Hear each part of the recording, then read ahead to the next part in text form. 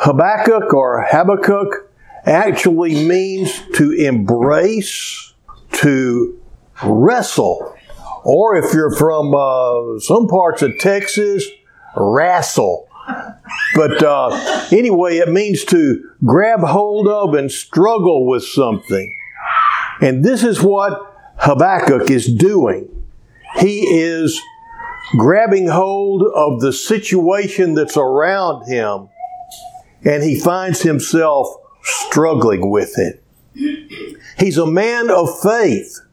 He's God's man, but he has some questions. And sometimes that's just like us too. And it amazes me whenever I look at him describe the scene back in Israel at that time and see how closely it parallels today. What Habakkuk was experiencing back then and what was grieving him is the same sort of stuff that grieves me and sure grieves you. I'm sure grieves you as you look around and look at the news even today.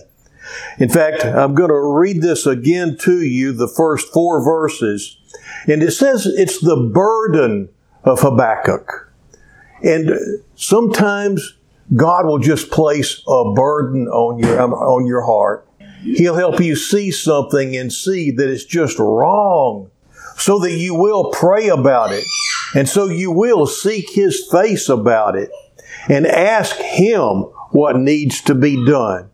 And so the Lord gave Habakkuk this burden. And he says, here's what Habakkuk said. Lord, how long do I have to call out for help? Why don't you listen to me? How long must I keep telling you that things are terrible?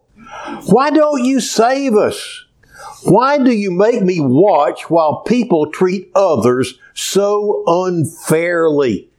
Why do you put up with the wrong things they are doing? I have to look at death. People are harming others. They are arguing and fighting all the time. Does that sound familiar to you? Looks like just right out of the newspaper or social,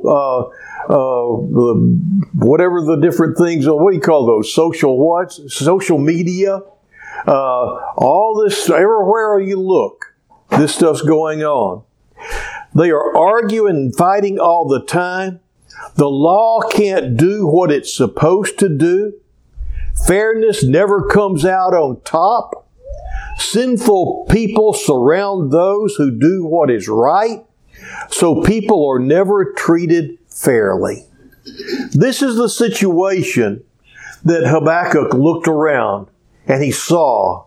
And these are supposed to be God's people. And it just grieves him that his society has gotten to this point. And so he cries out to God, and he has been crying out to God. We can tell because he says, how long do I keep even having to ask you about these things, Lord? The situation is so similar. And so here we have Habakkuk who knows and believes in God, but he can't understand what's going on. He can't understand why God is allowing His people to behave like they are. He has questions. Why is God allowing this? And then, why isn't He doing something about it? He just flat says, God, why aren't you doing anything? And then God responds. And we're going to be looking at His response later, but to sum up His response in 1 word and 2 words, God says, I am. Whenever He's saying, why aren't you doing something? Why don't you do something? His response is, I am doing something. How many times do you wind up in situations where if you really listen, as you're just frustrated with the way things are going in your own life, and you cry out to God, and you say, God, why don't you do something? He says, I am. All through Scripture, it's amazing how the answer is His name. I am. Whenever Moses asked him, who shall I say sent me? He says, say, I am sent you. And sometimes you may think God's not doing a thing, and then you start talking to Him, and He says, yes, I am. I am doing something. Well, God responds whenever you have questions. And I want you to know, if you have questions, please take them to God. Ask God. He doesn't mind you asking Him questions. He doesn't mind you trying to understand. He wants you to understand, because the more you understand, the more fully you can be His in the moment, and you can be His witness in the moment. Now, there are different ways to ask questions. There are different kinds of questions to ask. First of all, I'll use two examples. First of all, when the birth of Jesus was being announced, first of all came the announcement of the birth of John. If you'll remember, Elizabeth, Jesus' aunt, had been barren, and they'd been praying and praying for a child. And then Zechariah, his father, was he was the temple priest. He was going into the temple, not the temple. Well, it was the temple. He was going into the Holy of Holies. He was taking the sacrifice in, and the angel Gabriel appeared to him and told him about the son he was getting ready to have.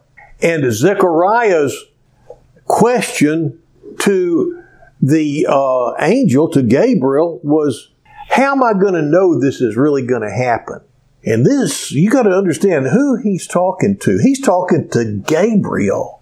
And you can tell Gabriel gets kind of miffed at him for even asking the question. How's he going to know it's going to happen? Well, first of all, he's going to know it's going to happen because his wife's going to conceive a child, and she hasn't been able to do that. I mean, it's kind of, the answer's kind of there, in the message that's given. If you'll just watch Zechariah, you'll find out whether it's true or not when it happens. But instead, this mighty angel that stands by the throne of God says basically, you know who you're talking to? You know who you're questioning here? And he tells him, here's how you'll know. You're not going to be able to let another word's not going to come out of that mouth of yours until after you name this child. And that's how he knew. All right, but he asked a question, he got an answer, but it was a question of doubt. And there's a difference in doubting and having struggles with faith. There's a difference. And it's when you're struggling in your faith and you're trying to understand, that's different. Now Mary, same angel appears to Mary. Gabriel appears to Mary, and her question is, how can these things be? How's this going to come about? Not, how can I believe it? But I just don't understand how this can be. And so, Gabriel, who is so impatient, it seemed like, with Zechariah, takes time to explain to Mary exactly how this is going to come about. And Mary's response is, be it done unto your maid as the Lord wishes. Well, big difference, two questions. One was a question of doubt, but like I say, there's a difference between a question of doubt and trying to understand. And so, another thing is points of view.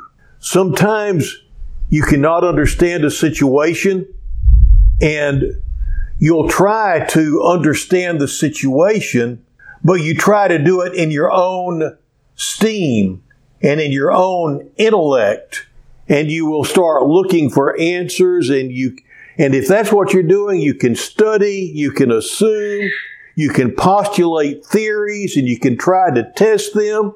And I've known some people that are good Christians that will not think to ask God for help in understanding something. Instead, I think they just love to study. There's some people just love to study.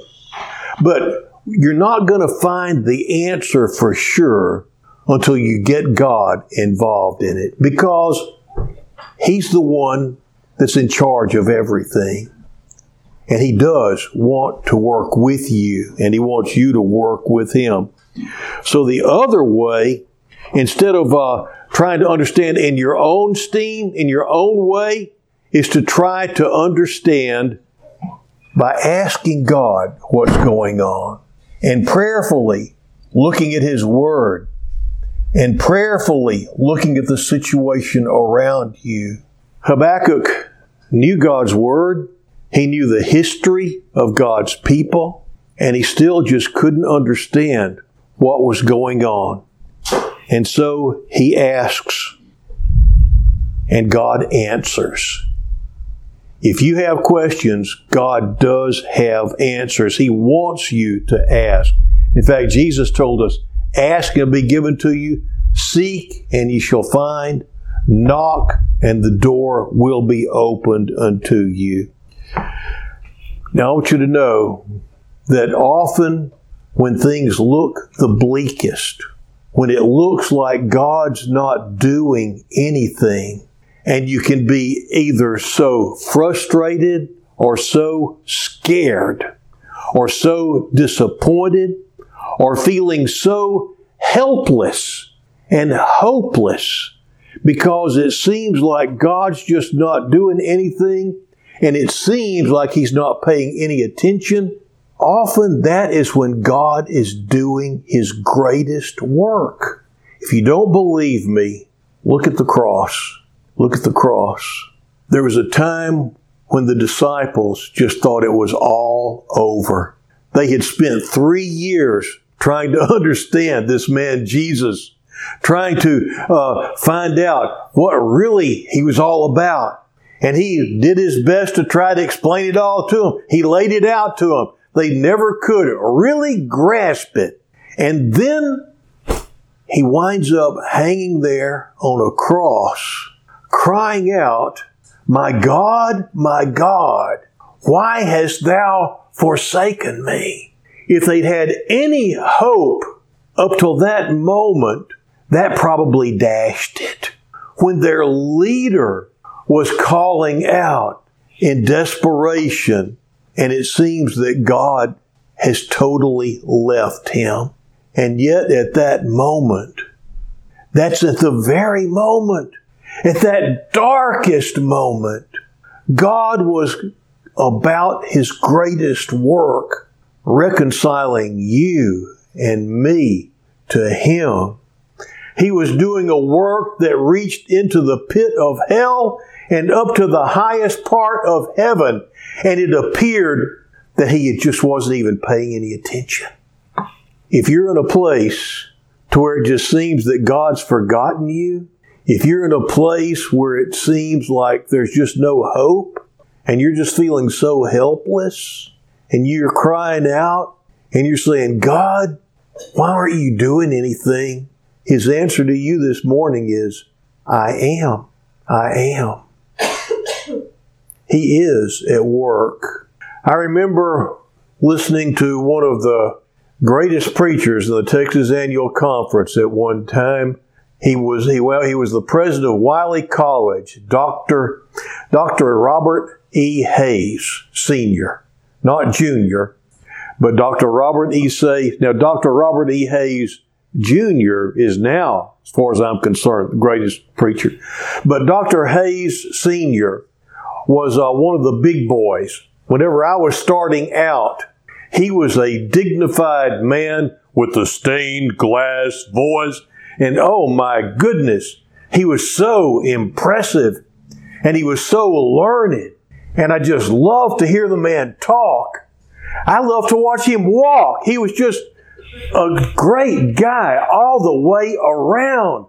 And he went through a tough time at Wiley when he wound up being under investigation by the Internal Revenue Service. He stood up at annual conference and stood behind the pulpit at First Methodist in Houston and shared what he went through about how things just kept getting worse and worse and worse, and everybody deserted him. Even his preacher friends began to question his innocence, And he knew he was innocent. He knew he'd done nothing wrong. And yet, they just kept digging. And even his friends, many of them deserted him, just like they deserted Jesus when he was hanging on the cross.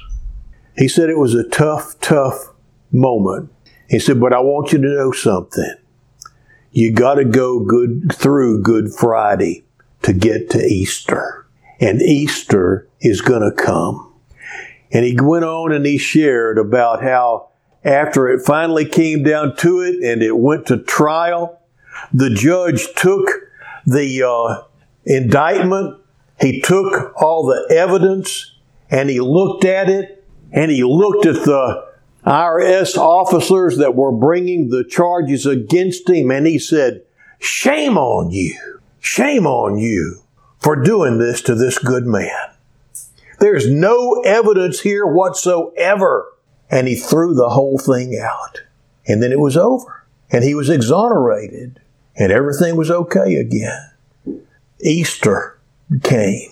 But you got to go through Good Friday sometimes in order to get to Easter, because God has a work that can only be done in the dark where you can't see and where you can't understand.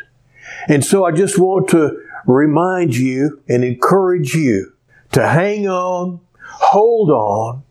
You're in Good Friday now, but Easter is coming. In our country, it looks bad right now, but God is doing a work in our country. It's up for us to try to start understanding what's really going on instead of just assuming that we know what's going on. If we look on it at one level, we can see one thing, but if you start looking at it from God's level, you're going to see something else. God is at work. And we're going to talk next week and the week after about what's going on. And we're going to talk about what's our part in all of this. But this morning, the message is, hang on. God's at work. And Easter is coming. In the name of the Father, the Son, and the Holy Spirit. Amen.